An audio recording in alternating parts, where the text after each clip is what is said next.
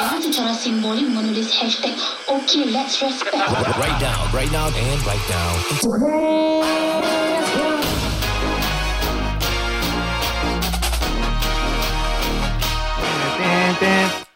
Beyond BB, dapatkanlah Dapatkanlah khidmat pembantu rumah dengan segera bersama dengan teman-teman kami di Beyond BB. They know their shit, man. Yeah, that's true, man. So please, kalau kau dengar all these horror stories and all that, none of that shit dengan Beyond BB. Jadi kalau nak dapatkan khidmat dorang, boleh WhatsApp ataupun boleh call lah talian ini 88000801. Sekali lagi kita sebutkan talian dia 88000801. Ikuti Instagram mereka beyondbb.sg. Right now, it's on to the show.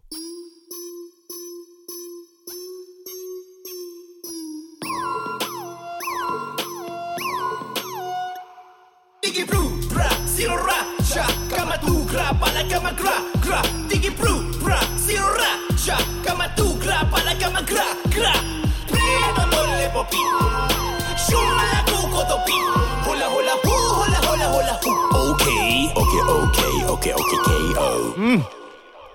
I love snacks. Bro, aku nak tanya macam mana sekarang ni. Aku tahu lah soalan klise kan.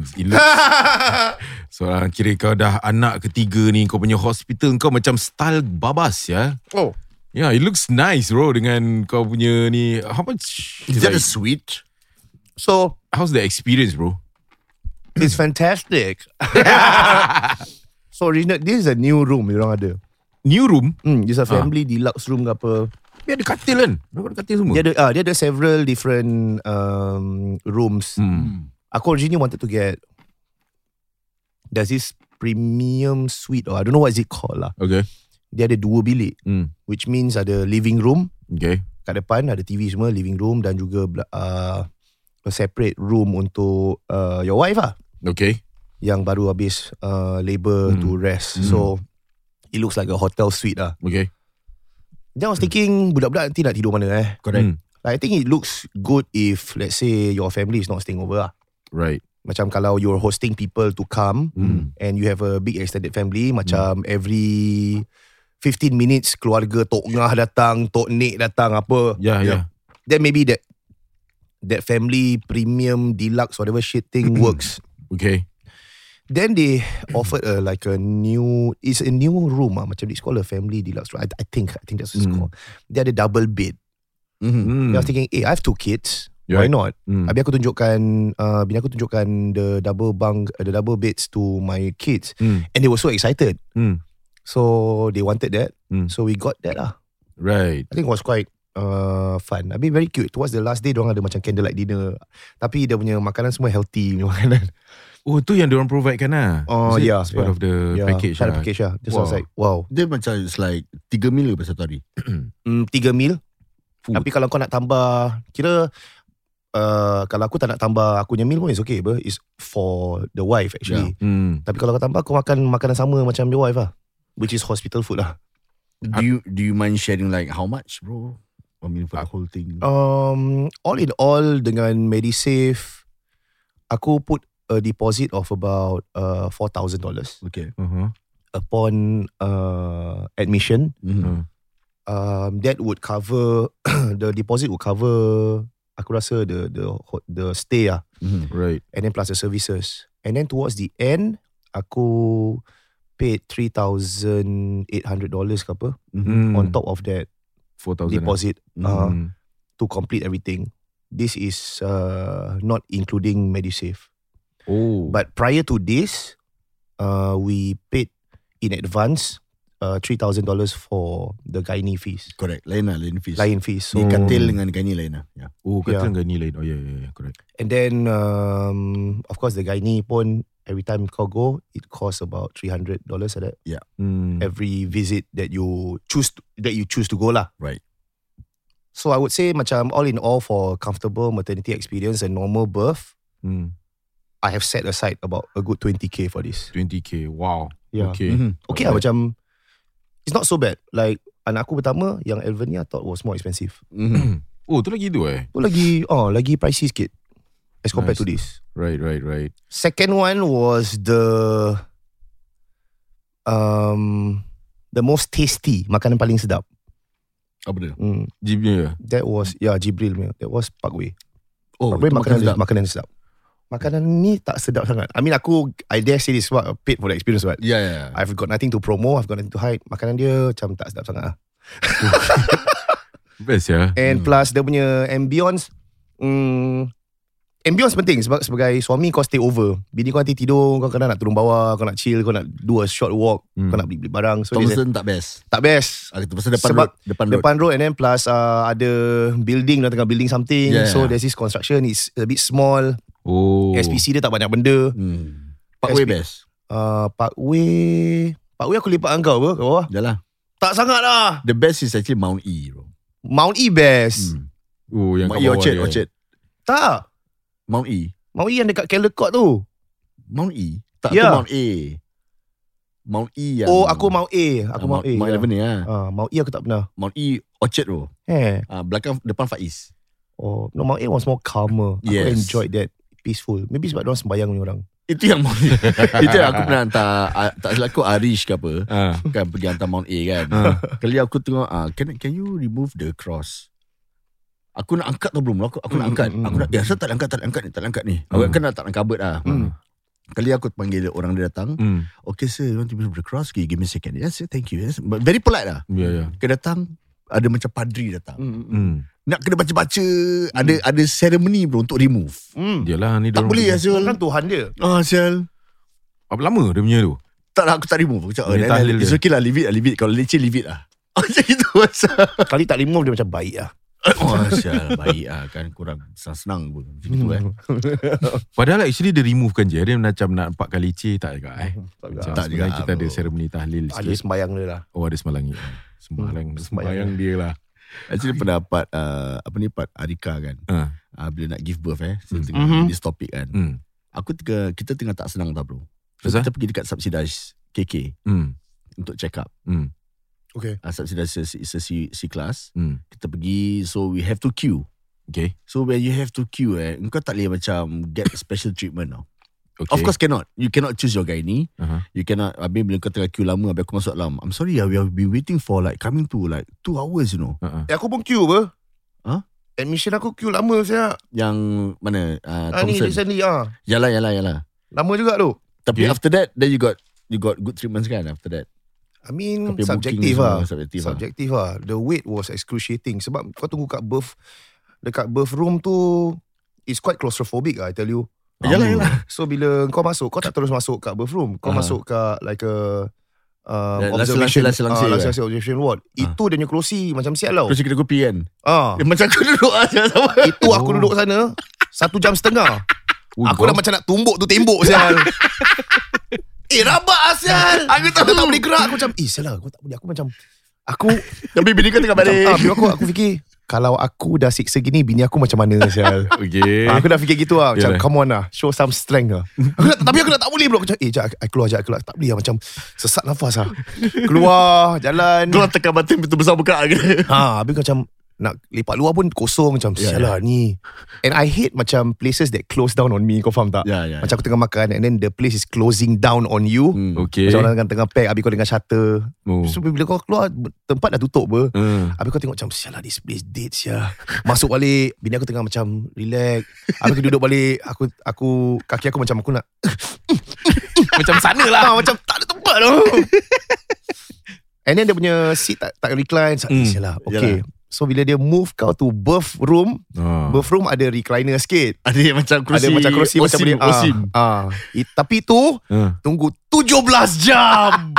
Sial lah. Labor bro. Kita masuk daripada pukul 1. Bini aku sampai pukul 6 petang. Oh yo. Dalam tu birth room. Kita tak makan tau. Alamak. Aku actually boleh keluar beli makan lah. Tapi aku fikir, sial bini aku tak makan, takkan aku nak keluar aku makan kan. Tak apa lah, kita sama-sama berlapar konon lah kan. Tapi bini kau tak boleh makan Tak boleh pun nak surgery ni semua. Oh ya. Actually boleh dia kasih macam minum apple juice ke apa. Tapi dia dah dalam kesakitan. Habis nak letak epidural lah. Aku tengok sial lah. So epidural babi yang masuk. So baring udang lah. Seram. Dia kena bongkok udang kan. Buku udah inject. Itu tak boleh salah inject Tu tak boleh salah inject tu. Tak boleh. Di belakang saya. Ya. And then aku tengok dia excruciating pain. Aku pun duduk macam sialah gila babi sah. Aku sendiri claustrophobic. Aku berjalan ke hulu ke hilir dalam tu birth room. Habis aku tengok apa stok dia ada. Oh ini apa drug dia ada Aku tengok incontinence sheet 5 je kau simpan. Lepas tu kau simpan 6. Aku on dia punya lampu yang surgery atas tu. Tak aku off. Aku semua aku explore. Habis tu baby punya yang heater tu aku tengok. Oh nanti baby letak sini. Alamak asal mesin ni macam sengit sikit lah. Berat lah. Dia tak maintenance lah.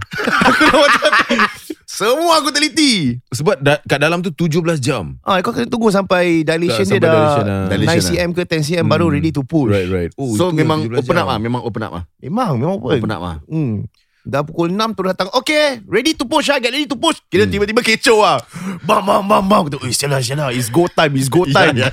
Aku dah kepenatan. Aku penatan saya duduk. Habis bini aku pun macam, yelah kalau aku penatan macam mana bini aku lagi rabak saya. So tu yang dah selesai semua. Dah angkat baby lagi. Kira tunggu lagi 1 jam setengah ke apa. Angkat baby tu macam, bila nak masuk dia punya baby? Lama juga jam. Tapi Thompson allows you to cut the cord. Yelah I told you. Ya, so, jadi aku kena cut the cord lah. Aku kena cut the cord lah. Kali putih kan. Habis dia kasih kau timbang anak tu, dia tak bersih kan. Macam with the slime semua and all kau angkat. Correct. Dokong dulu. First touch lah kira. First touch lah. Kira macam, gila babi macam ni. Anak kau keluar terus nangis lah? Nangis. Terus nangis lah? Nangis. Okay lah. Kalau anak dia keluar terus nyanyi seram sih. Anak Zah keluar terus rap Kalau anakku keluar terus macam suara DJ Oh Syah. Macam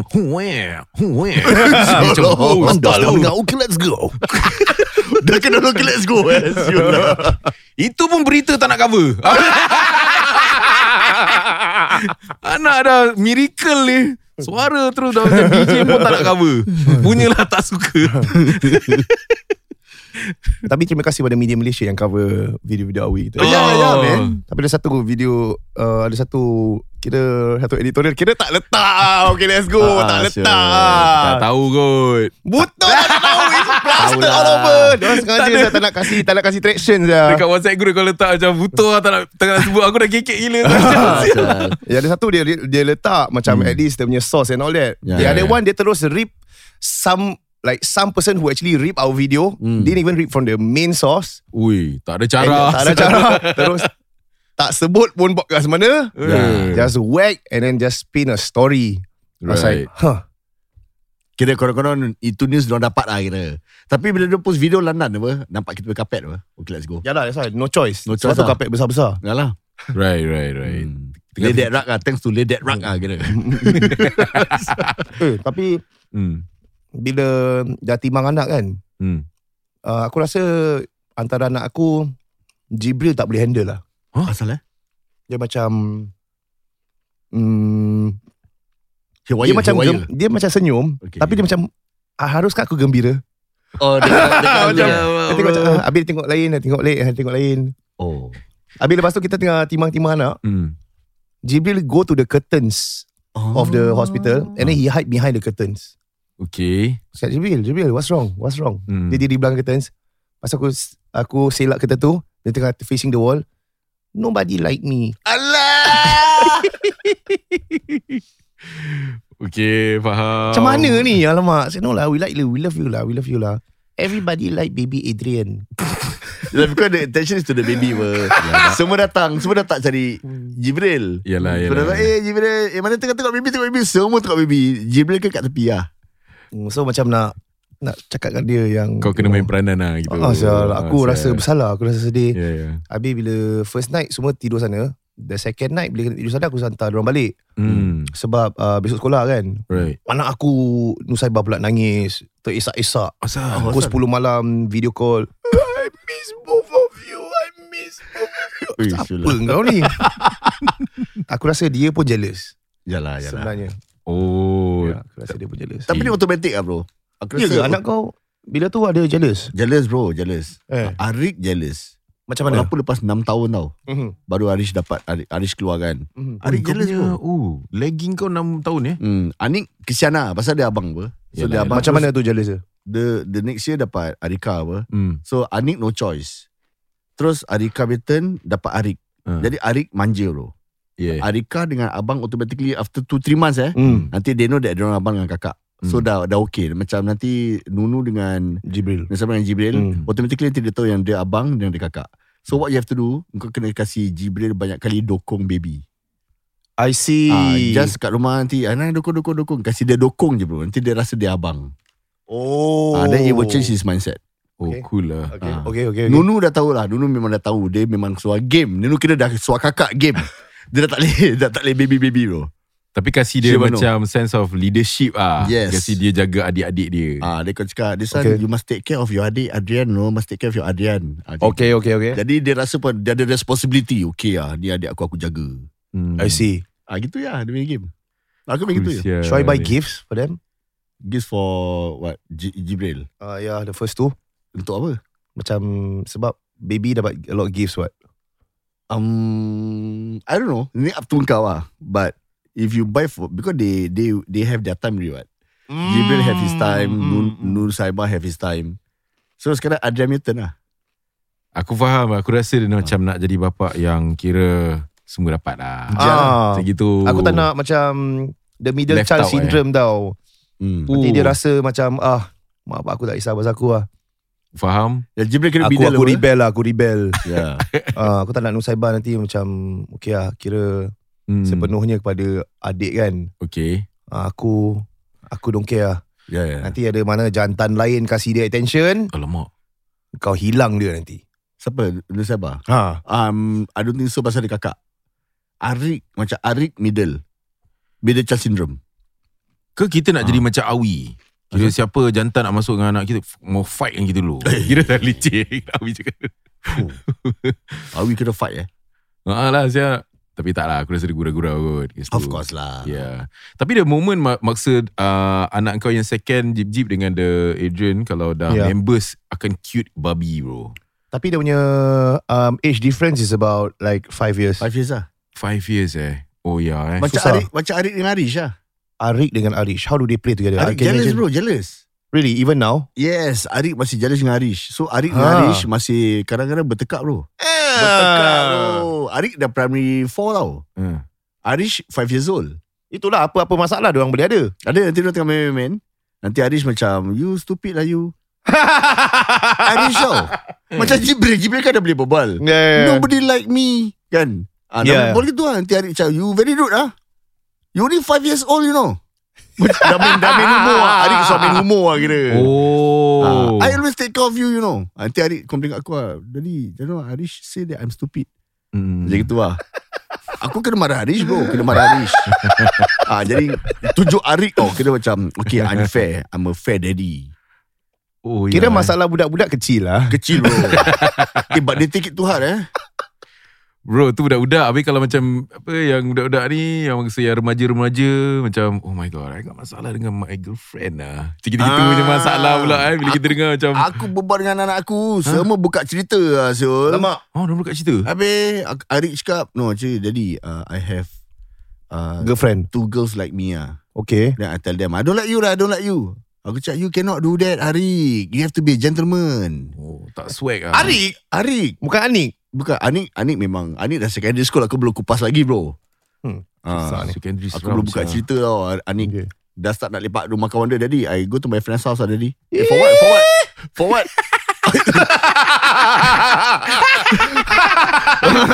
Bunyi gini start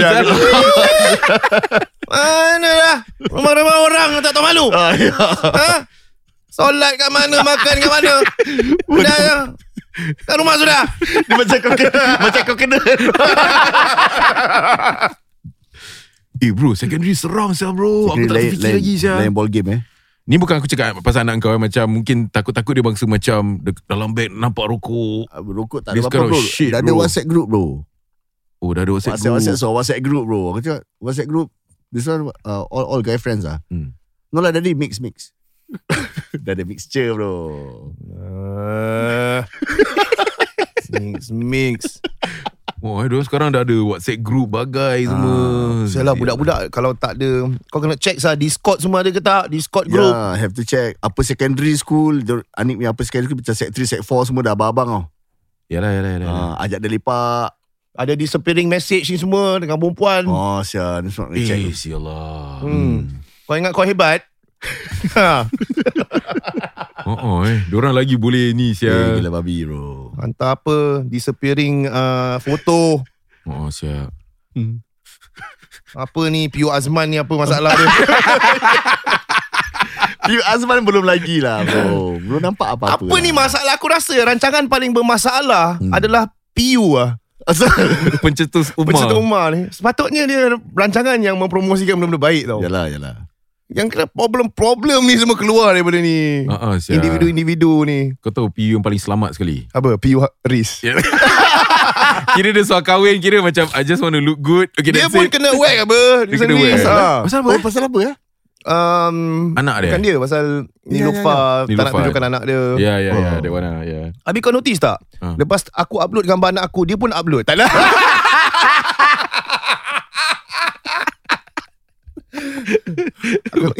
Timing ni asal tiba-tiba dia upload lepas aku upload anak aku?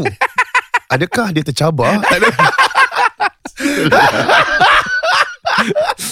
Sebagai members nak akur macam mana Langit dengan bumi. Langit dengan bumi. Tapi tak boleh cakap, tak boleh cakap, bro. Tak boleh cakap. Kita dah interview Awi.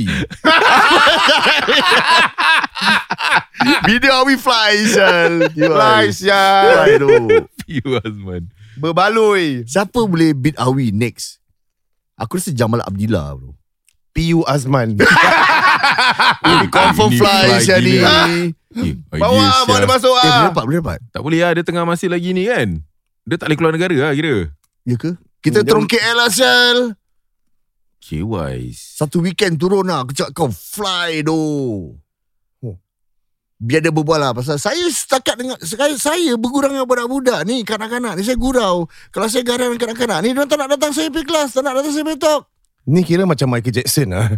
Sial. Michael Jackson kalau kata dia punya artikel keluar, news keluar, lagi open tau. They even tell what he did bro. Ya. Sial. Ini Awak dah couple. Why must you ask that? Tak adalah. Kira aku konon mengamuk ah. Yalah. Tapi macam mana How does this what is happening, man? What the fuck is happening, man? Ke dia rasa He just being friendly to this kid so that diorang gurau dengan PU Azman kan dia bergurau. Tapi banyak bangsa-bangsa lain dah pun came out and mention that macam they have had interactions dengan this PU Azman. And then they ask things like dah couple ke belum? Then they ask things something like are you a naughty boy ke tak? And then they ask things like what they ask mind fucks ni. There's one more thing that dia macam something to do with touching or something like that. Oh is it? Yeah, ada some accounts that came up and say this kind of things. Kesahihannya, of course, these are anecdotal evidences from people who have claimed that they have interactions with him. Buktinya pasti aku tak dapat kesahihan, but these people have come out and mentioned that they have had interactions with this PU Azman way before. Ini semua politik. Dia Apa? nak jatuhkan PU Azman sebenarnya. Jadi Apa orang kira macam Pakcik-pakcik lah kira. Pakcik-pakciknya ni lah, rasa-rasa gitu. Tapi evident okay lah, pada aku belum konkret lah. Unless macam let's say PU Azman cakap besar ke kecil awak punya tu, example lah, dalam message, okay kau nak tanya, nak tahu besar kecil tu apa, betul. But so far I don't know. Pada aku masih macam dia cakap naughty boy ke tak. Maybe naughty boy naughty dengan perempuan lain ke tak. Dia mati ke tak. Dia dah couple dengan perempuan lain ke tak. Tak boleh couple dah ingat. Perempuan dengan couple dengan perempuan lain haram. Example lah. Habis tanya macam sayang ustaz tak? Kenapa kena tanya macam tu? That is such a red flag, man. Okay. Oh, sayang ustaz, okay. It's like macam for example aku kasih this and you will say it's a red flag. Okay.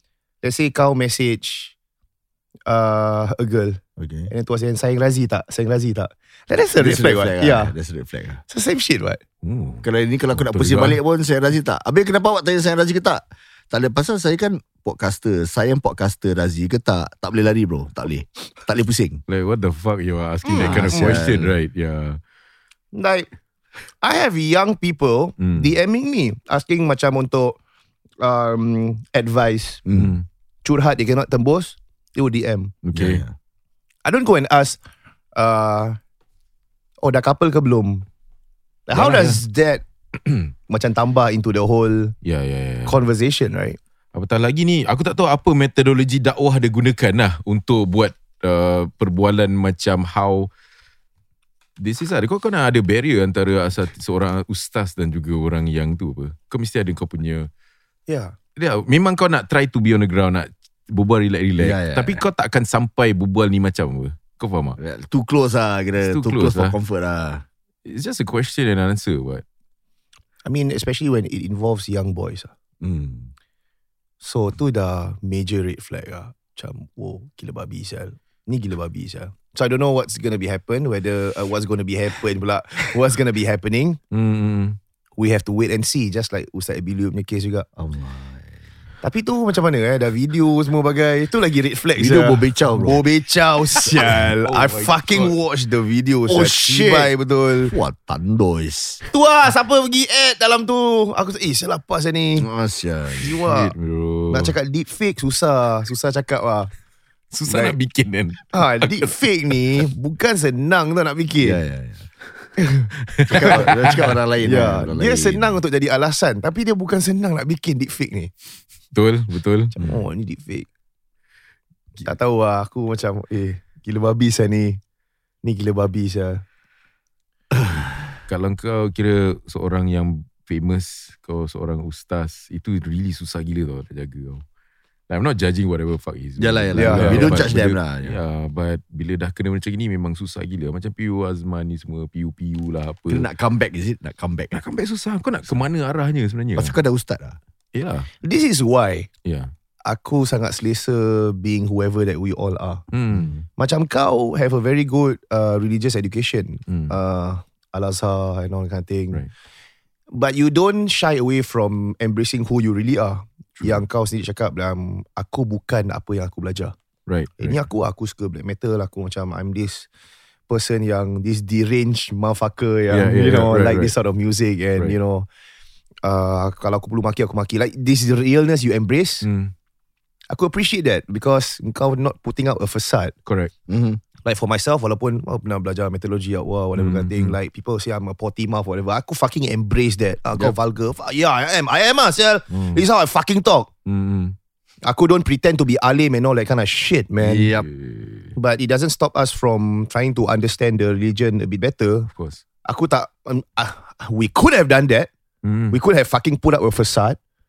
But like this macam okay lah gua alim lah ni lah dalam Melayu terpilih lah kira macam act like habis senyum kena terpanah cicit Nabi Adam. Sorry aku Faham.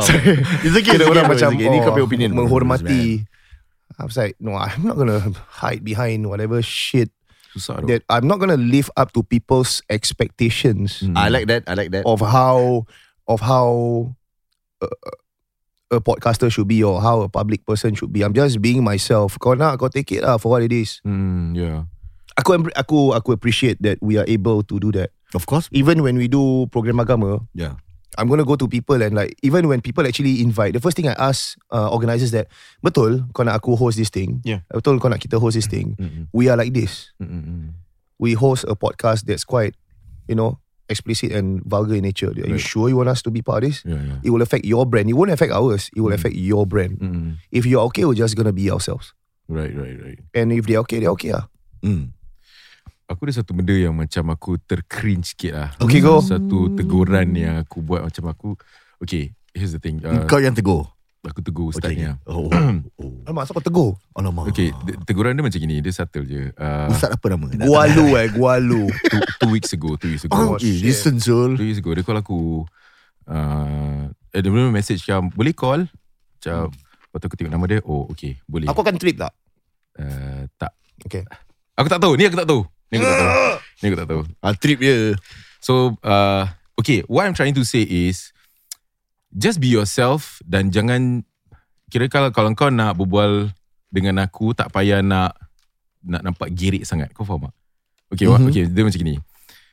Aku tahu dia punya cara berbual macam mana. Dia macam Jangan babe, Ana minta tolong sikit lah, minta tolong sikit pada hantar ni. Sebab ni lah Ana ada satu jemputan ni, sebab dia punya moderator dia paitau lah kira. Okay. Can you cover tapi tak ada, lu girik kan. Lu girik macam, okay, kenapa kau nak cakap lu gua dengan aku Syah? Okay. Like why have to, like just berbual biasa, macam tak perlu nak. Kau faham tak? Kau faham tak? Macam aku I should be at his level to talk. Yes. His level is Lugua. Fuck you. We're normal people. Normal apa? Aku macam Sorry, aku tercakap fuck you But I I mean, it's all in good sport lah. I say fuck you to you as well. So aku cakap babe, kau tak pernah berbual gini macam mana? Asal tiba-tiba gitu Aku baru bangun tidur punya mood macam tengah cranky Aku pernah call kau tengah cranky juga. Aku macam, asal berbual lu gua bro style Aku dah start gitu macam, kau tak pernah buat gini dengan aku Macam tak payah nak start satu level dengan aku Tak ada tak apa. Gua nak try lah, nak cakap macam lu. Part ni gua dah macam, maksudnya apa lu nak macam cakapkan gua macam apa Gua bercakap macam ni apa babe? Macam kau nak macam, but you are kira kau jemput aku untuk jadi seorang moderator. So jadi kau okey aku. Adakah aku akan berbicara seperti itu? Aku dah cakap itu lah. So maknanya apa? Adakah kau pandang aku seperti orang yang tak Ya, aku faham. Macam mana aku nak cakap? This interpretation of how you sound You're like looking at me yang macam okay lah. Dan jadi sekarang ni kalau kau nak aku jadi moderator, kau nak berbual aku macam galu-galu ke apa babe? Macam mana babe? Kau boleh lah je. Kalau pergi sana kau boleh kasih run up kau punya event Gualu is old as fuck. Yeah, so the guys so itu yang aku tercringe sikit lah. Macam aku macam, okay, so sekarang ni macam mana you. Lepas tu dia terus macam, tak ada, Ana minta maaf Ana saja nak gurau-gurau macam, tak ada, kau okay nak gurau gini, tapi benda agama boleh gurau tak? Benda agama tak boleh gurau kan? Benda bahasa jangan gurau. What are you trying to do to me macam gitu Macam adakah pendapat engkau terhadap kami adalah perbualan seperti itu? I see. Aku punya Melayu gini macam adakah seperti itu? Okay. Jadi adakah, so I think it's a small matter. Tu cuma aku macam mungkin terkesan sikit sebab macam you are trying to what are you trying to do? Is that pandangan kau terhadap aku? Adakah level aku seperti itu?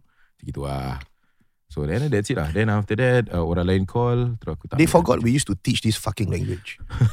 I mean, I used to teach this language. Right. Aku use it in its acrolectal form for the longest time. Aku fucking have debated in this. In its form of the Malay's Queen's English. Aku can use whatever the expectation of how Malay language should be. I can surpass the expectations, no fucking problem. But the problem is, will people listen? That is something that they gotta ask themselves that. Right. And if you see even in their mediums, diorang pun slowly trying their best to speak like normal, colloquially normal people, which is, it will take them like years to do so because of the systematic problems yang diorang dah integrate in their whole language structuring and how they have functioned for the longest time. That is going to be so hard to break. Aku rasa I've got no fucking problems with that, sorry I've got no fucking because the more that they are in tune to that sort of language, the more we win. Yep. And I've got no problems with that. Wrong PR stand aku rasa Din. Wrong PR stand. Wrong PR stand. Yeah, aku rasa aku rasa maybe sensitif kot aku. Aku tersensitif sikit lah. I don't think so. Yeah. I think you're well entitled to your feelings. Nampak aku dah woke. Okay. Well entitled. You're entitled. Well entitled lah. Yeah. Dia macam apa tau? Macam contoh, aku call Ustaz. Assalamualaikum Ustaz. Ana minta tolong. Kalau boleh tak anta bantu ana untuk buat ini. Okay, faham. Zat, kenapa cakap macam tu? Cakap betul-betul. Maaf, ana pun nak berbual seperti Ustaz. Right. Wouldn't you take offense by that shit? Like, yalah. I'm kind of like making a mockery of how this is how I think you speak. Yeah. Will you be triggered? Then you are well aware of this and you are allowed to be triggered because yes, I'm mocking you. So, adakah isu PU Azman ni dia macam gitu? Dia nak try to berbual tapi dia tak reti macam mana nak berbual to the ground. fuck lah. So dia Apa jadi- yang Tapi tak juga Aku rasa dia red flag lah. Apa yang Zara tiba-tiba tadi apa dia cakap, ada a bit of red flag, tapi mungkin evidence dia belum konkret pasal tak ada video. Faham. Video kira game lah. Yeah. Of course kalau aku nak be the perfect Muslim, I'll say macam husnuzon. Yalah. But I don't know lah, like where was the husnuzon bila kita kena saga? Fuck them all. Nah, sial. Aku tak kisah. Diorang nak kasih aku lesen besar untuk tak husnuzon. Fuck them all, I'm gonna burn them all. Fuck that shit, man. Langgar habis-habis. Every single motherfucker who called me out, you fucking sit in your ass. I'll come for you, motherfuckers. Boleh. Motherfuckers in the house. Ni lagu Who's that in that nasty car? Nasty boys, bro. Bad boys for life. Aku will take this rap dissing bullshit to another level, sial. I'll fucking do a diss track Kau ada lagu kan? for all them motherfuckers. I have one for every single motherfucker. I have one for that domestic abusers yang step mana ada show memperkasakan wanita walaupun nanti, tapi dia sendiri ada history of domestic abuse. I'm gonna fucking call you out. I'll mention you by name because I know you can't afford to sue me. I'll release that as a single. Aku dah tak nak berbunga lagi. I will list down all the shit they have done. That's one. Hui. And then those motherfuckers who kahwin in secret without telling their first wives, I'm gonna call you out as well. Jadi I'm gonna call lagu you apa? out Jadi sebab, lagu apa? dalam lagu aku akan rap macam Malik. Dan sekarang Ichal Mosh dah repost kita punya video. So kita technically members. I'm gonna take lessons from him in this track. And I'm gonna fucking Sangha Kala go that shit on you, man. Okay. Then I'm gonna fucking sell a show. Ichal Mosh dari post dah jadi members. That's a good one, Zal. Kalau aku dengan Awi dah members tau. Awi repost pun. Fuck. They're gonna regret 2020 for calling us out. They're gonna fucking regret it, man. Fuck. At least I don't have blood on my hands, motherfuckers in the house, man. I'm gonna take a short break. I'm gonna take a short break. We are going for a sponsored break. We'll be back right after this. Dengan secara simbolik menulis hashtag okay, let's respect. Right now, and right now.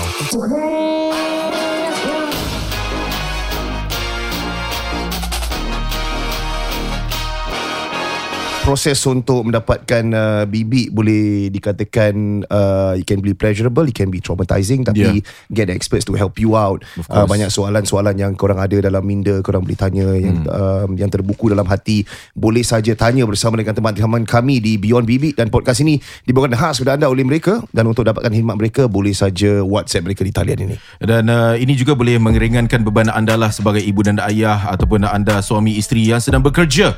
Anak dah 3 dah, anak dah 4, anak dah 5. Takkan nak biarkan mak ayah kita yang sudah pun tua menjaga. Kesianlah mereka. Jadi dapatkanlah khidmat Beyond BB ini di talian 88000801 sekiranya anda mampu memiliki Beyond BB 88000801. Dan juga boleh ikuti Instagram mereka beyondbb.sg, dan kita bersama dengan pengasas Beyond BB iaitu Yuni dan juga Yuna. Zali. Kira Yuna penyanyi. Yuna penyanyi, Yuni kira Entrepreneur. Baik. Dia kalau pekerja biasa, like normal workers, we are entitled to several different things. Macam kita dapat medical benefits, dental, insurance, workplace insurance and all that. Untuk maid ni macam mana? Do we prepare them in advance? Is this a requirement by MOM ke? What are the legal red tape? Apa aku ni? Okay lah. Kira kalau bibik sakit kita kena hantar. Kita kena bayar, bro. Kita kena bayar. Dia punya klinik semua. And it's like under foreigner punya ini tau. Apa? Ini tahu apa? Foreigner punya bill. Bukan, dia tak ada subsidi tau. Oh, yikes. Ya, bro.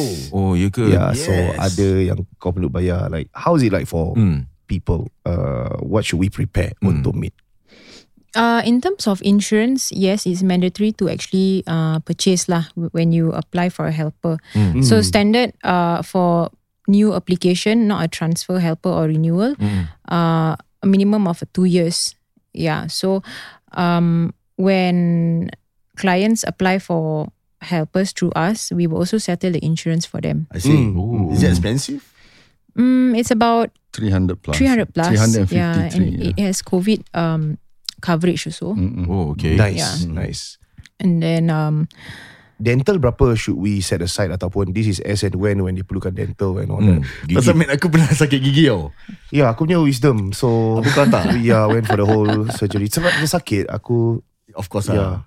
Ada kau kena bayar the bill lah. yeah, very interesting sebab dia daripada Saudi. You know, I used to work in Saudi and Kau nak cerita ni? harsh living conditions and dia trauma pergi dental. I was like, and then she was crying. She didn't want to go in. I was saying, why? Because back then when she was in Saudi, apparently dia punya employer sent her to a dental clinic kat sana, and they just pull out her teeth without any anesthesia. Abuse ke apa tu? And yeah, it was really traumatic. So we're saying this is Singapore.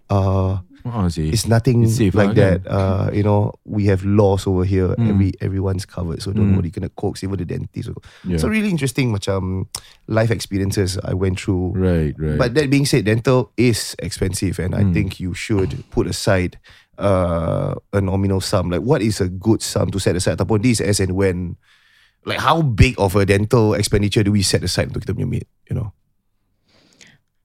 actually there's no like fixed amount that you should actually set aside. It's very important, like during the interview you ask like, do you have any underlying medical conditions or any dental issues? Yeah, and for us also we do that check. We'll make sure our Indo side will, you know, bring the helper to a dental clinic just to make sure that like any wisdom tooth is taken out even before they go into Singapore. Yeah, but in the event that it happens in Singapore, yeah, it's as and when. Yeah, it's not like a cost that you should set aside or buy insurance even, because there's no insurance that actually covers for dental right now lah. In the past there was, but now no. Because came out insurance before. Tak salah aku before COVID lah. There's this one helper, dia sakit. Then dia dekat hospital for coming to 6 months. And the bill dah hit up to about 6 figure, I think. Oh man. Yeah, so basically the owner, the employer have to pay lah. Ada insurans kan? Yeah, but I don't think the Does insurance tak cover cover they cover that certain kind of amount, amount. Yeah, it can be up to maybe a minimum of 150,000. I see. 15 and above. Okay, itu kalau medical dan sebagainya. Kalau macam dorang punya pakaian, clothes ataupun toothbrush lah, apalah, ni siapa Macam nak kena bayar? personal hygiene for example. Ya. Macam deodorant. Betul. Kena kasih deodorant tau. Ini kita belikan ke ataupun diorang kena beli sendiri ataupun it's already provided? For our helper, bila they been handed over to an employer, kita ada kasih macam ni, they call it goodie bag lah. Kat dalam ada brush gigi, ubat gigi, ada deodorant, facial wash, sanitary pads, and everything. Toothpaste. I think can be last for about 3 months, 4 months. I think after that maybe up to the employer lah. Right? Yeah. To buy for them, or you know, betul. or the helper itself to buy for themselves. Pada aku kita belikan sudah lah berapa. Yeah. Belanja untuk diorang. Correct. Ya Allah, Correct. hai. Yelah brush gigi mana nak beli pula kan. Okay, so I think kalau macam okay, what can the employer expect when BB arrive and work? Okay, so for example, when the helper has just arrived, then the employers should actually set out their punya expectations lah to the helper. Yeah. Okay, means like macam For first timer lah, dia punya workload dia macam mana? Yeah. Workload wise, in terms of training, it has to be done gradually. Okay. Yeah, and then workload, you cannot just like throw everything at once to the helper lah, because it's going to be quite difficult for them to actually absorb everything and learn everything. You have to see also the person, whether are they a fast learner or slow learner. Yeah, so not everybody is the same. So that has to be taken into consideration lah first. Yeah. So usually like for me, right, when I just employ a pembantu, I always tell my pembantu, yang penting anak-anak saya cukup makan, jaga anak-anak saya, rumah kalau tak berapa bersih saya okay. Yeah. Is that the right way to do? That is the right way Yes, to do. there's the right way That's to the right do. way to do kan? Yeah. Because Dia tak boleh terus semua sih. Dia macam nak jaga anak, kemas rumah, masak, you know, impossible lah. I see. I think macam as first time employers, kita pun kena manage our expectations. Like I always feel when you go to work, whatever that you don't want your bosses to kind of like treat you like, don't be that person bila kau have an employee under you. Yeah, true. At the end of the day, we're dealing with a human being who's going to be living in, put yourself in a position where kau hari-hari pergi kerja and you don't get to go home. You stay in office and you bathe there and you shower there. The next day you continue working. And you're not able to use your phone at certain hours, so that can be really very stifling. Yeah, so tough lah. kalau kau cannot put yourself through that sort of rigmarole, don't put it on someone else. That's what I always feel. True that.